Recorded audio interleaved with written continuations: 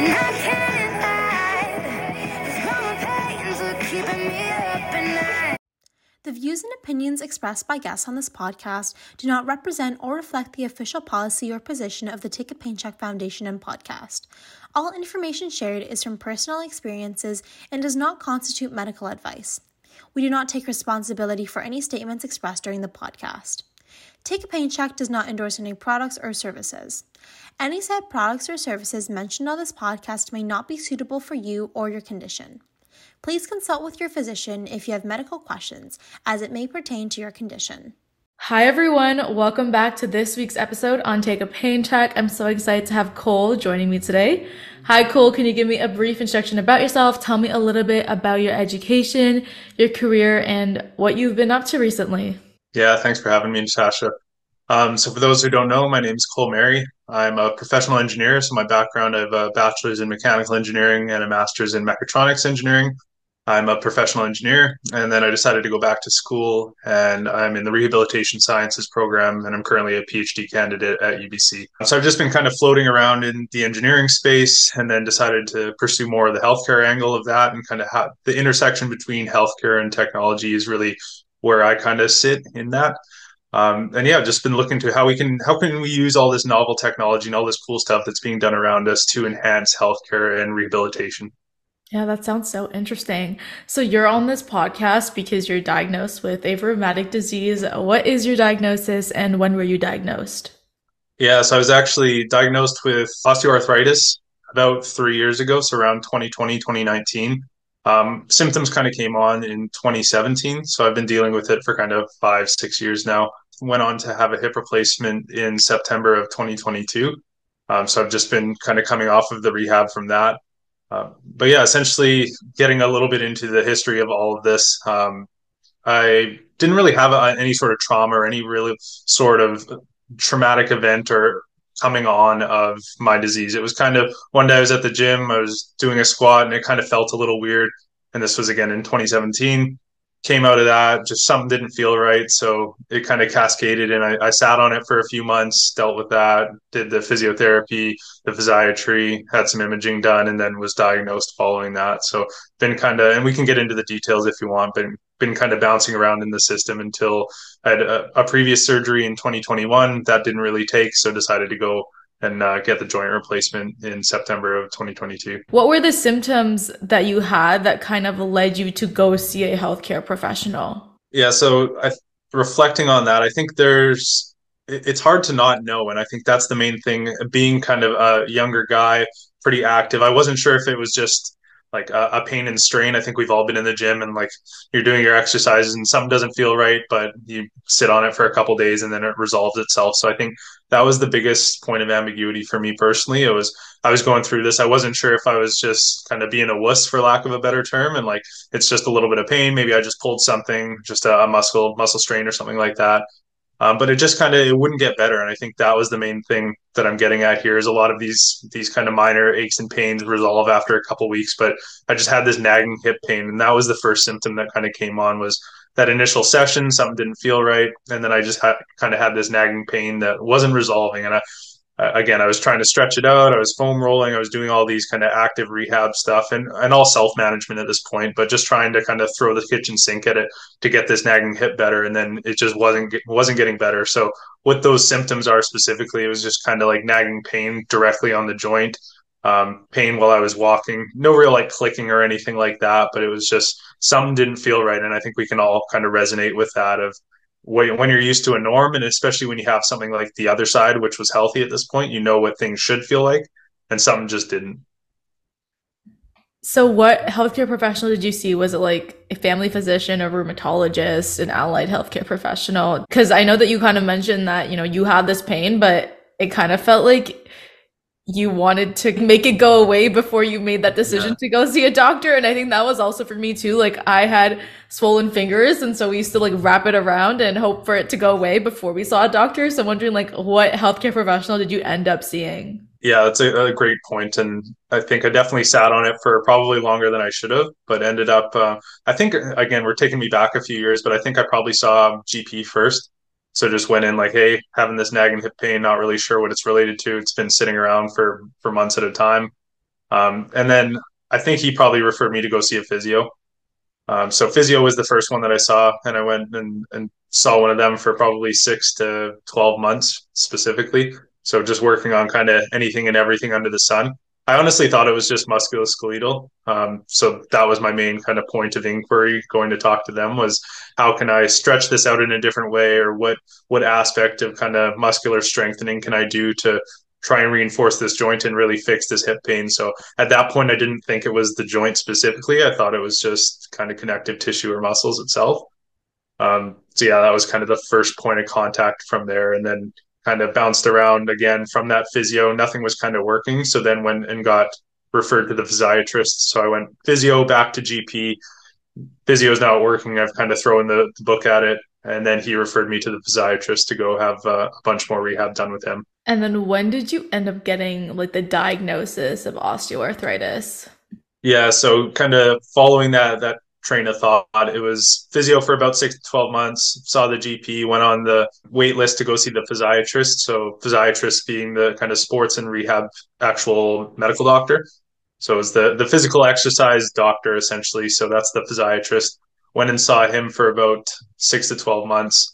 And throughout that process, that's when the diagnosis actually came on. So we were doing a bunch of stuff related to joint injections and whatnot. And then I went and had some imaging done. So had an x-ray. And then I think the actual diagnosis came on when I had an MRI of my hip. So again, got on a wait list for that, went and got the MRI. And that was at the point when I went back to the physiatrist that he kind of informed me that I had a way of my hip. So how long was this like process? It just sounds like you had a lot of back and forth communication. And that's one thing that I think your whole audience and you specifically can probably attest to of like, it's a process. And I think that's a lot of things that one of the advantages of Canadian healthcare is it's so accessible and you do have opportunities to access all this different care and it's great care, but there is such this kind of lag between these different sessions. So it was like I said, I started this process in about 2017 and it was probably end of 2019, early 2020 when I got that actual diagnosis. So it was like definitely partially my fault of trying to nurse it at home by myself. And I think a lot of people do the same, but did that for months and then tried everything with the physio and then went. So it just kind of cascaded into this long process that took a few years to get that diagnosis, but kind of one of those things. And I'm sure a lot of people can relate to that kind of experience. Yeah, but it's interesting for me. Like, I also did kind of like, okay, I think a lot of my family and I, we were kind of in denial that it should, because I played tennis. So it just made sense. Yeah. Okay, why is your wrist hurting? Why is your finger hurting? Probably because you play tennis. And so, like, we always related it to tennis. And that kind of led me to wait a couple weeks and tie it up. And I don't know, it was just like a Yeah. lot of random stuff that we were doing to like make sure that it was not anything more than what it was. And like when I didn't see anything get better, then I went to my GP and luckily I was diagnosed in like less than a month, which is very rare Oh, for wow. all the people that I've talked to in my podcast and people that I've just talked to in general. I don't know, he just like did a blood test and it said that my rheumatoid factor was positive and high. And so he's like, hey, you have arthritis, let's refer you to sick kids. Like it was so quick, which is not normal for a lot of people. Yeah. So what was the process leading up to that point of going to get that blood test? Like how long did you do all that your own rehab and like taping things and whatnot? How long before that did it take? Well, I was feeling symptoms in September of 2016, and then it kind of progressed to my fingers, my wrists, my feet, and then September to October, we wrapped it up. Maybe like 2 or 3 weeks. It wasn't multiple months. It was like 2 to 3 weeks, and then we're like, this is not getting better. So then I Yeah. went to my GP in October, and then mid-October I was referred to sick kids. And I think it also depends on like who can actually find what is wrong with you, or you have to be able to like order the correct tests and things like that, right? Like you have to get that MRI, you have to get the blood test. Not everyone can tell that this is what's gonna happen, you know? Even as doctors, can't really predict that this is what it's gonna be. Totally. And I think that resonates with me because I think I went through the same process a little bit with the physiatrist. So originally, like the idea was your hip's hurting, you've tried all the active rehab, like that's great. If it is osteoarthritis, logic would dictate that a joint injection, so specifically like a steroid shot in the actual joint, you should see some resolution of that if it's the actual hip joint itself. So going to the physiatrist after doing a few sessions with him, he's like, let's try a joint shot. Went in, did one of those, and I had no difference in pain. So like totally atypical to what I thought should happen. Like at this point, I'm more or less convinced it's my hip. Let's do the injection. Everything's going to be better, and then I know it's my hip definitively. But that didn't happen, and I think that that was one of the things of like you said, ordering the right tests and like, okay, now we're kind of on ground zero. How does this shape out? So I actually went and had my back. I had an MRI on my back, and then did a nerve root block on my back because they thought that could be referring the pain in my hip. So again, just kind of ping ponging around the system of try this, try that. What are we going to do to kind of prevent surgery or like a full total hip replacement? How can we try all these different factors? So, like you said, it's amazing, these different aspects. You think it's just you walk in and you go from A to B to C, and then you get your care. But honestly, you hit all these different marks, and some things work out. And it really kind of speaks to the idea that medicine is almost as much of an art as it is a science. Just because I was able to get that diagnosis in a month doesn't mean that after that I couldn't find medication for 2 years that worked for me. So it's like you can get that diagnosis, but now it's like, what do I do with that diagnosis? Because you need to find, what medication will work, how to reduce that inflammation that's probably been there for a couple of years prior. I don't know. I feel like a lot of the times people think like, yes, we're going to get that diagnosis, but it's just so much more than that. Because for me, it took 2 years. And you mentioned joint injections and how that didn't work for you. Did you only get those joint injections once or multiple times? How did that work? Yeah, so I got the first one that didn't take, and then I went and had this kind of whole sidetrack of going down the back route and trying to fix that. And then in preparation, I was kind of contemplating if surgery was on the table after that because the back thing didn't really pan out and that didn't help. So when I was talking to the physiatrist again, like, hey, we explored the joint injection, that didn't take. Then we went into the back, that didn't take as well. Like, what are the steps now? Like, do I go see the ortho surgeon, or do we want to try something different? And he was kind of at the point of like, not sure what to do. Let's go talk to the surgeon. But do you want to try another injection just to be rigorous? And I think that was a nice option. So I did end up having a second joint injection, and that same kind of result. No pain resolution or anything related to that. And what they ended up finding in the MRI actually was the dye that was used in the MRI. It was actually bleeding into one of the bursa in the hips. So it was like it wouldn't sit in the hip joint as far as I know. And I'm kind of in deep waters here, a little bit out of my depth in terms of anatomy.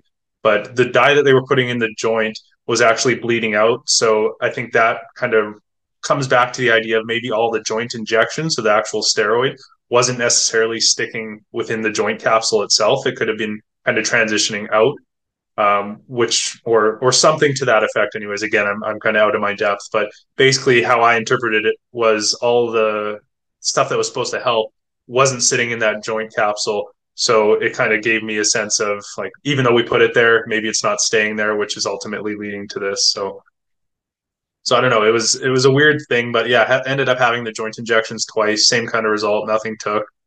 So then ended up getting referred to the surgeon after that. Wow. So I also had joint injections. I had 10 joint injections in, Holy moly! yeah, when I was 16 because none of the medications worked. So I had 10 joint injections. But at that point, I Yeah, literally couldn't walk. I could barely write. I was like suffering. So, yeah, but for me, it really helped. I was able to do a lot more. And obviously, a joint injection is just a band-aid and it doesn't work for yeah, everyone and anyone. So after yeah, 6 months, like it wears 6 months to a year, it wears off. And that's what my rheumatologist told me. So then I had to find medication that worked for me. And luckily, I did find that. But I still had flare-ups here and there. And so I had to get another joint injection in on my pinky and wrist. yeah. Actually, in total in my life, I have joint injections like 3 times. So the first time was 10 joints, then it became 2, and then it became 1. So it like slowly went Okay. down. But Yeah, yeah, no, it's interesting to hear from your perspective that it didn't really work, and that just shows that like not everything works for everyone, and so like individualized and personal. totally. And did you get them in all different joints, like you said previously? Like pain was affecting a bunch of different joints. Was that kind of the angle they took with the joint injections? Is kind of just throw everything at it, or So it was my ankles and then my wrists and then my fingers.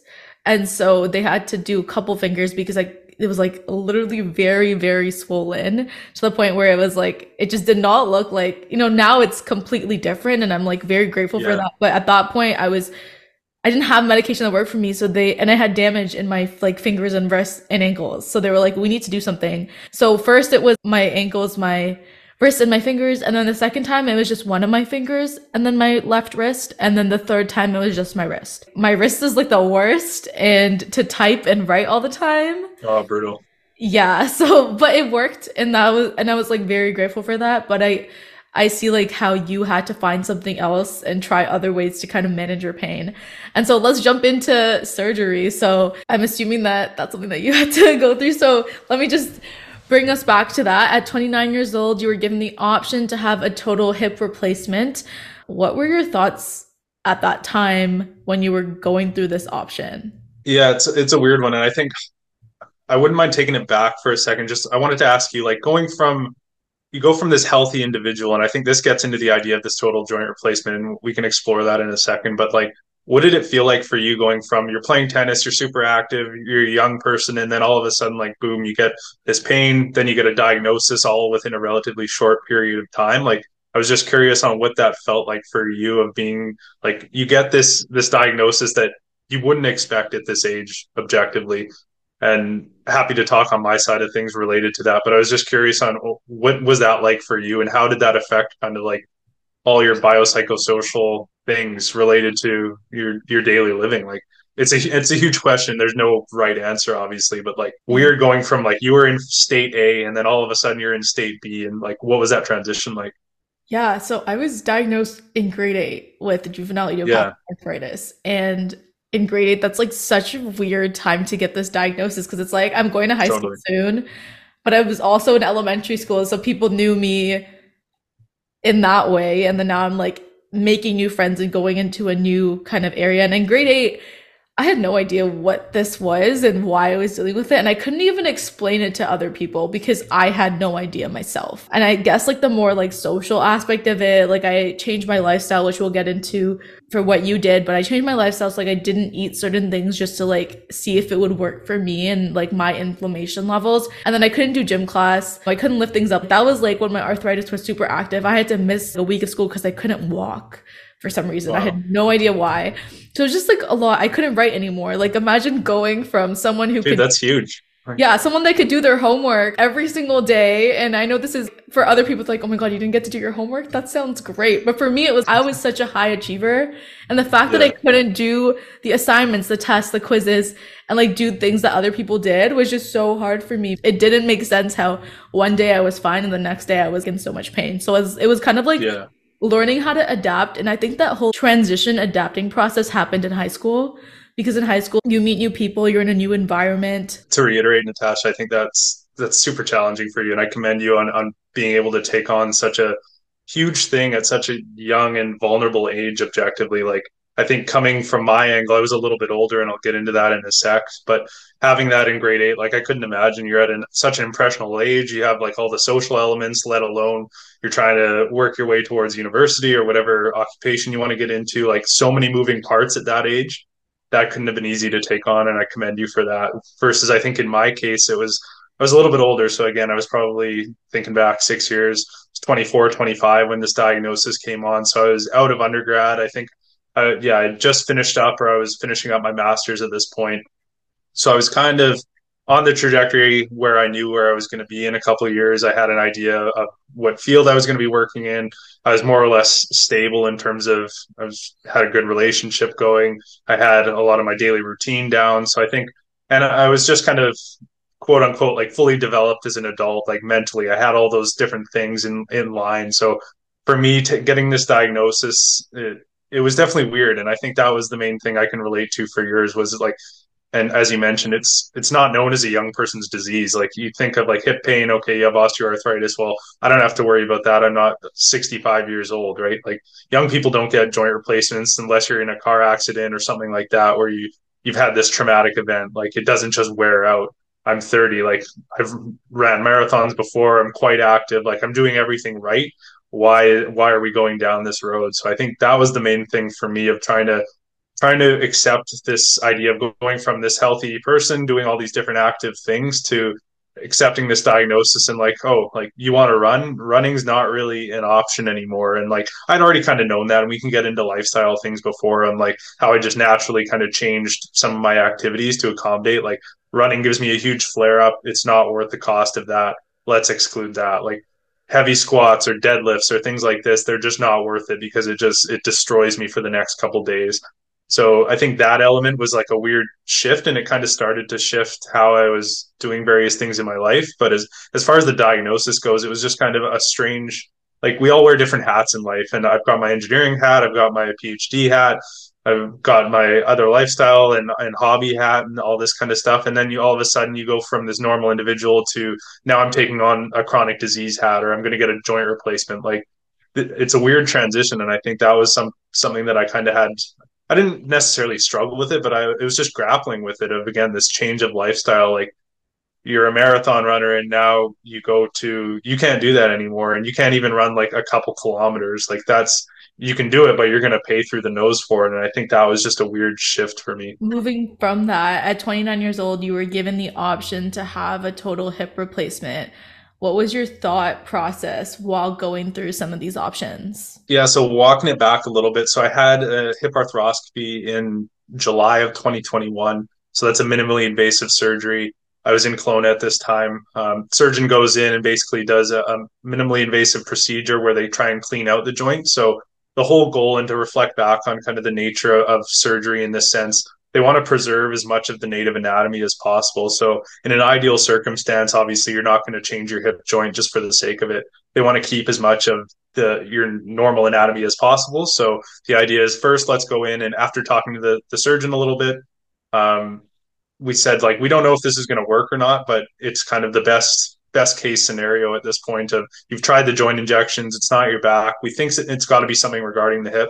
Let's go in and we can try and clean it up as much as possible. We don't really know what we're going to find because the MRI did say some stuff, but then the injection didn't work. So it was kind of like the surgeon basically said, like, this isn't a silver bullet. We don't know if this is going to give you what you're looking for, but we're kind of at the end of the road as far as like management options go, right? Because we've done all the musculoskeletal stuff, we've done the injections, we've done the MRI, like surgery's an option. So let's go do that. So had the minimally invasive surgery.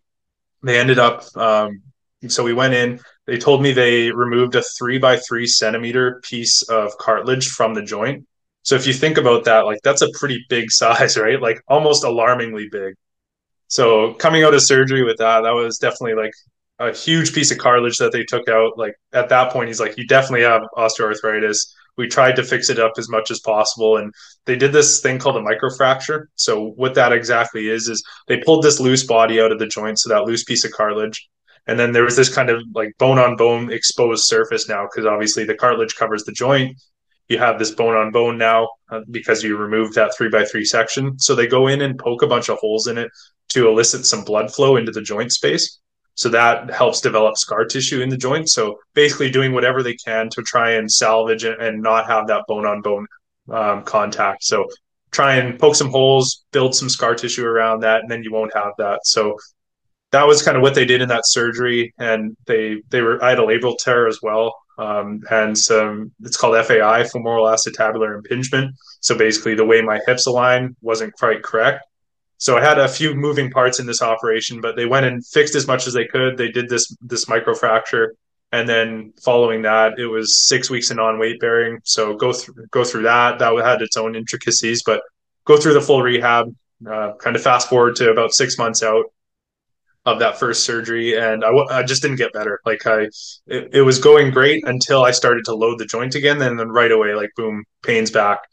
So at about 6 months, then I decided like, okay, well, this first surgery didn't work. I'm moving down at this point from Kelowna to Vancouver. So I got referred to a new surgeon. And at that point, I went and saw him. And kind of at that first appointment, I don't mean to ramble, but at that first appointment, then we decided like, you can either go on the list right now and get that replacement done, or you can, if you can endure the pain for another 10 years, then maybe it makes sense to kind of kick the can down the road, because at this point, like you have osteoarthritis, we've done everything we can up until this point. If it's just a matter of 3 years, like you're going to need a revision surgery down the way anyways. Does it make sense to kind of like bite down on the mouth guard for 3 years just to get the replacement then? Or just get the replacement. So at that point, I went on the list to actually get it. And so once you did get it, how did this procedure affect, the other parts of your life at that time? Yeah, so it was a good procedure, honestly. And I think reflecting back on, so again, I had the hip arthroscopy first, and then I had the total joint replacement about a year and a half later. The total hip replacement was actually a great rehab process. And I commend Canadian healthcare and how far medicine has really taken joint replacement, at least in this situation. I was up on crutches doing stairs the same day. I got discharged from the hospital the same day. I was back to work. Fortunately, I work remotely, so I was able to be back to work kind of within the first week of my rehab. So it was a great process. And I think building off of that, I was able to go see the physiotherapist quite a bit, tried to really do as many of the exercises in the rehab that I could, because I knew, again, I'm kind of at the end of my leash here. I want to make sure I'm kind of your ideal patient. Let's go through the full rehab routine. So did all the exercises, did as much rehab as possible, and kind of getting towards where I am now. I did have a flare up a couple months ago, but I think it's still just muscle imbalance. So having nursed this for like 6 years, basically it affected my gait, and I walked with a limp quite a bit. So obviously your body adapts to this to try and protect the joint itself. So as I was walking, I developed this huge muscle imbalance. So I had a little bit of pain a couple months ago, and they think it's still just muscle weakness on my affected side. But I've been able to get back to a lot of things that I wasn't able to do before, like a lot of the longer walks, like take my dog on a Saturday morning and go for a 10 kilometer like walk, and even just flat ground. Like previously that would have just like lit me up for the couple days following that before these operations. And then now with it, I don't really have to think about kind of the fallout. And I think that's a big part of, I always equate it to kind of having like a timer for your joint.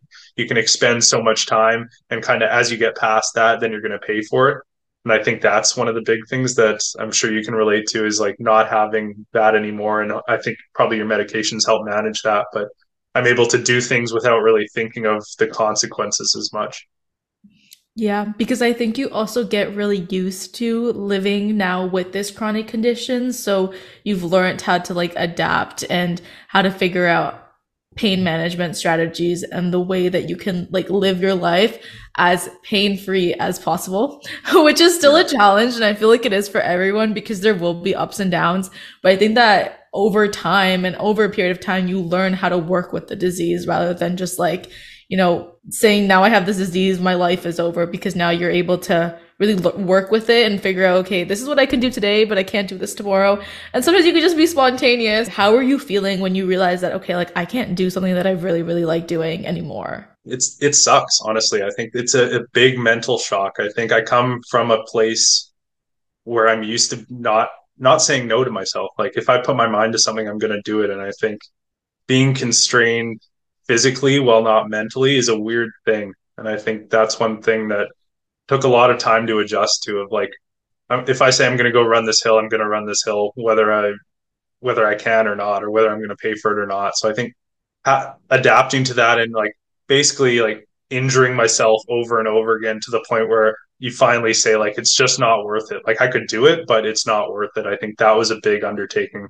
And being able to have that as a choice, I think, was a big one for me, of like I'm consciously choosing not to do this, rather than I think a lot of people out there probably like it's not an option. So in before my surgeries, like if I wanted to go run 5K, I could still do that, but I would just pay for it on the other side.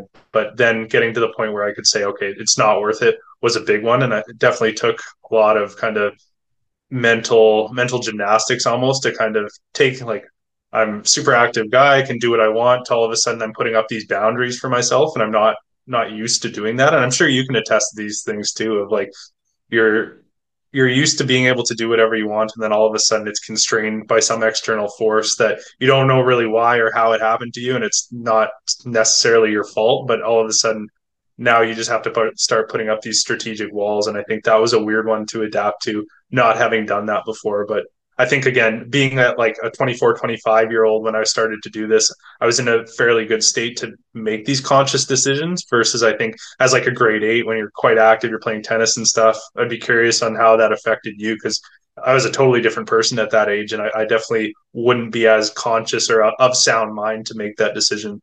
at that age. You have to consciously make an effort to figure out like what you need and what your needs are in order to succeed. That's really hard to come to Yeah. like even be motivated to do that. It's hard to be like, hey, like I want to do this. These are my goals and I'm going to try to do it no matter what. Because there are a lot of people that will bring you down. You need to have your own kind of resilience and like you need to be able to advocate for yourself because there's so many people that are going to be like, no, you can't do it.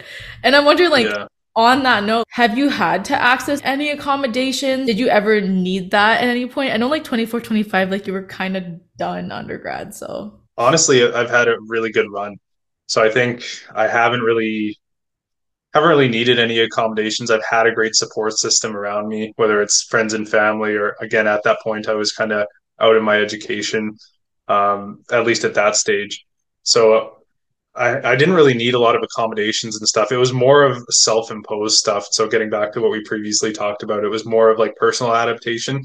Got a great support system around me. I've always had great individuals helping me out. It was more just like honestly a lot of self-inflicted stuff. So like spend a lot of time in the gym or a lot of time doing active things, I'm going to have to back that off. And that's just the reality of it. But as far as like accommodations and stuff go, the only one that comes to mind is I was working in Fort McMurray, Alberta for a little bit and trying to do stuff like I did quite a bit of work on sand. So I was on around tailings ponds. So I was working as a geotechnical engineer there for a couple of years and working in work boots for like a 12-hour shift on sand just like destroyed my hip. So trying to adjust that and kind of like I'm not really one to speak up either. I don't want to be kind of the squeaky wheel in the sense. I would just like put my head down and just deal with it. So my personality is more like introspective in that sense, and I tend to bottle those things up. So in those instances, I probably could have. And like a lot of companies are really good about adaptations these days and accessibility and different needs. And I think a lot of that is reflected from COVID and kind of the accommodations that needed to be made for that. Um, but yeah, I don't think I really needed a ton. It was just more of an adjustment of like I'm dealing with this pain now. How can I self manage to try and kind of optimize my situation, given that pain is going to happen regardless? So were you going to go to physio school, but you didn't end up going? I did my bachelor's in engineering, master's in engineering as well, and then I started my PhD, and then decided to get into the MPT PhD program. So it's like a joint physio school PhD program. So I was enrolled in that, and then it's a funny story. I was actually supposed to start last September. I was supposed to start physio school, so it would have been 2 years PhD, and then started physio school. That goes for 26 months, and then goes back to PhD.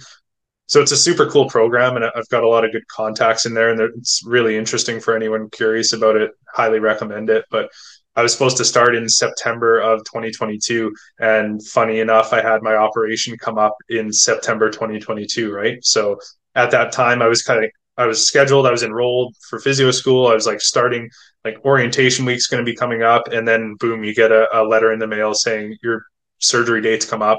It's like 2 weeks into the start of term for physio school. And like as you know, similar to medical school or any of these things, like these programs are kind of like drinking through a fire hose, and it's not really an option to kind of skip prolonged periods. So it was more or less like kind of an acceptance between the program and myself that maybe it wasn't a good time to start that. So I decided to deferred for a year, and I ended up deciding to just drop out of the program and just continue on with the PhD component because I think the way my PhD has worked out, I'm relatively far along. So kind of pressing pause in September 2023, so coming September, to go into physio school didn't really make sense for me. I'd rather just get the PhD done and then see, do I want to go into physio school at that point? Do I want to pursue a postdoc? Do I want to go into industry?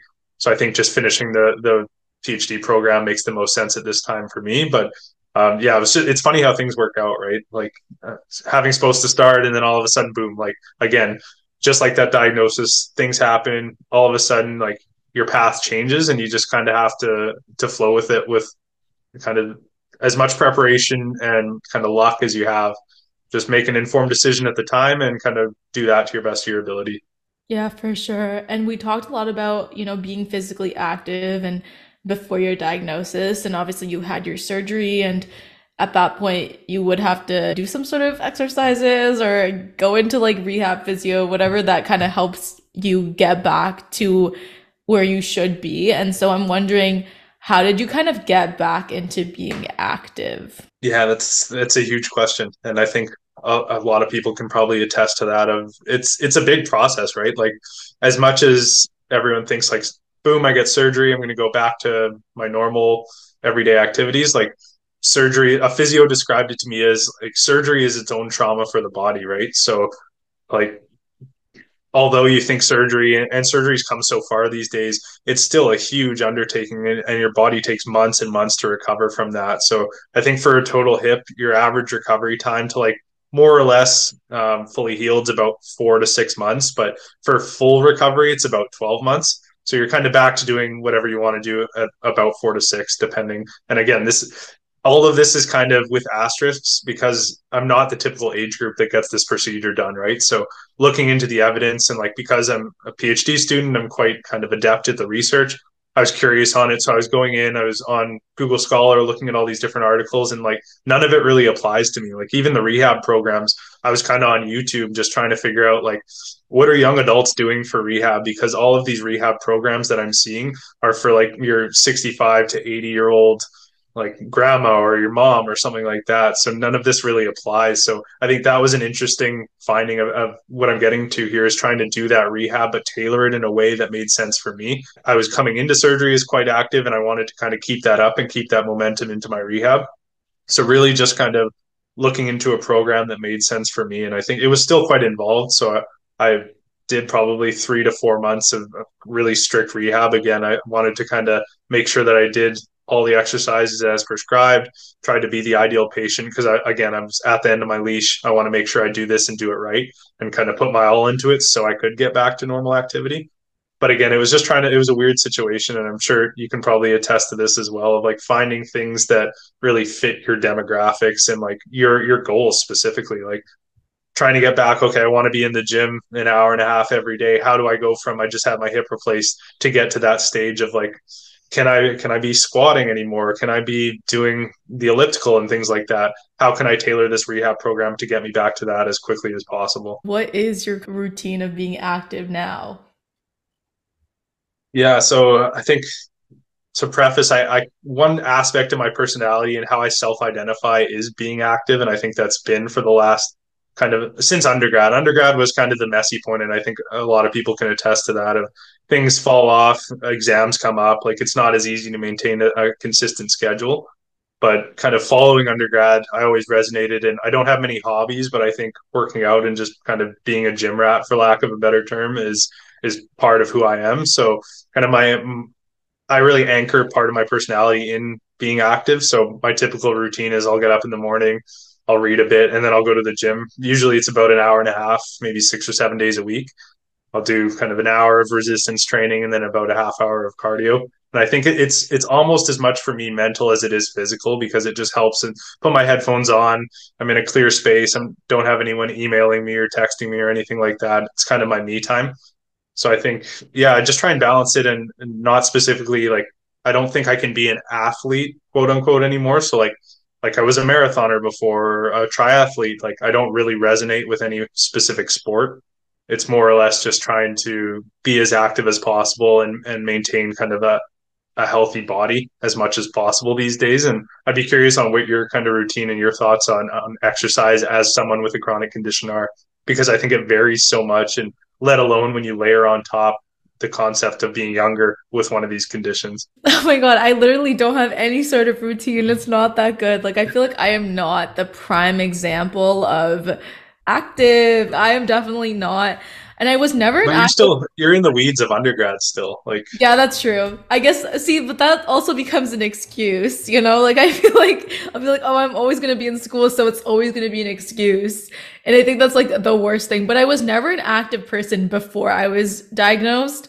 So I don't find myself like wanting to be extra active now either, because like that just wasn't me. I'm more of like an artistic person. Like I sang, I dance. to reflect back on kind of between both of us, I think the underlying theme here is just do what works for you, honestly. And I think as people with these chronic conditions, we know that exercise in some capacity helps as tolerated. Like obviously you don't want to go way into the deep end and overdo it, but it's good to be active in some capacity. So I think just finding what works for you. And if that's again more on my side where it's like part of my routine. It's kind of, if I don't do it, I get super stressed versus you have to schedule it in or do it with these groups, like whatever works for you, honestly. If you can maintain an active lifestyle, and I think building off of that, if that helps you manage your condition, then just do whatever exercise means to you. And it, whether that's walking or resistance training or group dance or something like that, like however you can be active and build it into your schedule within reason, I think is super important. And again, you won't really stick to something, or at least in my experience, you won't stick with it unless you like doing it. So honestly, just find what makes you happy in an active capacity, whether that's hiking or bike riding or walking your dog or whatever it is, and try and stick with that. You only get one body, and although we have these chronic conditions, you can still tweak all these different variables as much as possible to kind of fine tune your own sense of self. So I think whatever that means to you, I think is useful to do in some capacity. So I think certain, like trying different nutrition, different sleep schedules, different activity schedules, like modifying all these factors that you can control or within your means, I think is super important. And that's one thing that has helped me manage this condition, is just trying to like, does this diet make a difference? Does this sleep pattern make a difference? Running gives me a huge flare up. Well, let's back off on that a little bit. And it takes time. Like it's not an overnight solution to kind of try these different things out, but whatever is kind of under your control, I think is great to play with. And also like the types of shoes that I wear when I am active, or I used to be a very stressed person. Like I used to stress out about my brother. I used to stress out like just like my little brother who used to like lose his water bottle and like not get on the bus. And like it was just like I was a very stressed out kid. And so I've learned to stress out, like I'm not as stressed anymore. Or like I kind of am like, it's not worth it. And so like changing your mindset also helps in terms of, pain management strategies, or like figuring out like as a lifestyle, like you're implementing more of a positive mindset, less stress. Obviously, there's going to be negative thoughts. Originally, when I was diagnosed, I was like, why me? I used to cry all the time. But like I've changed in a way, kind of evolved, I would say, to a point where I now know that like, okay, this is going to be something that I'm going to have to live with. So how am I going to like ensure that I can still like live my life and still be a positive person and like still do what I want to do in less stress and pain as possible? Yeah. Can I ask you something, Natasha? Yeah.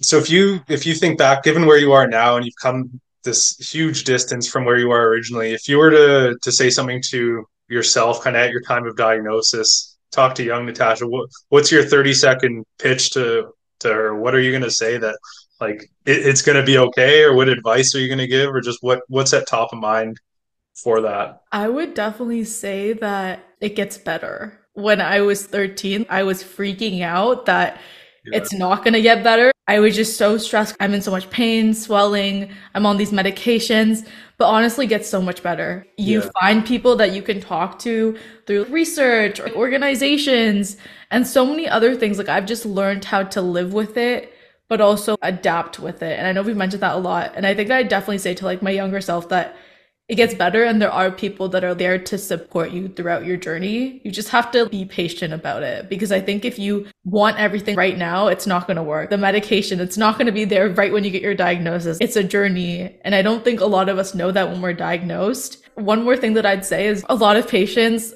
tend to Google side effects of medications, and their families also do that too. And we feel like we don't want to get on medications. Know that your doctors are there for you. They're making good decisions for you, because we're so vulnerable. And it's not really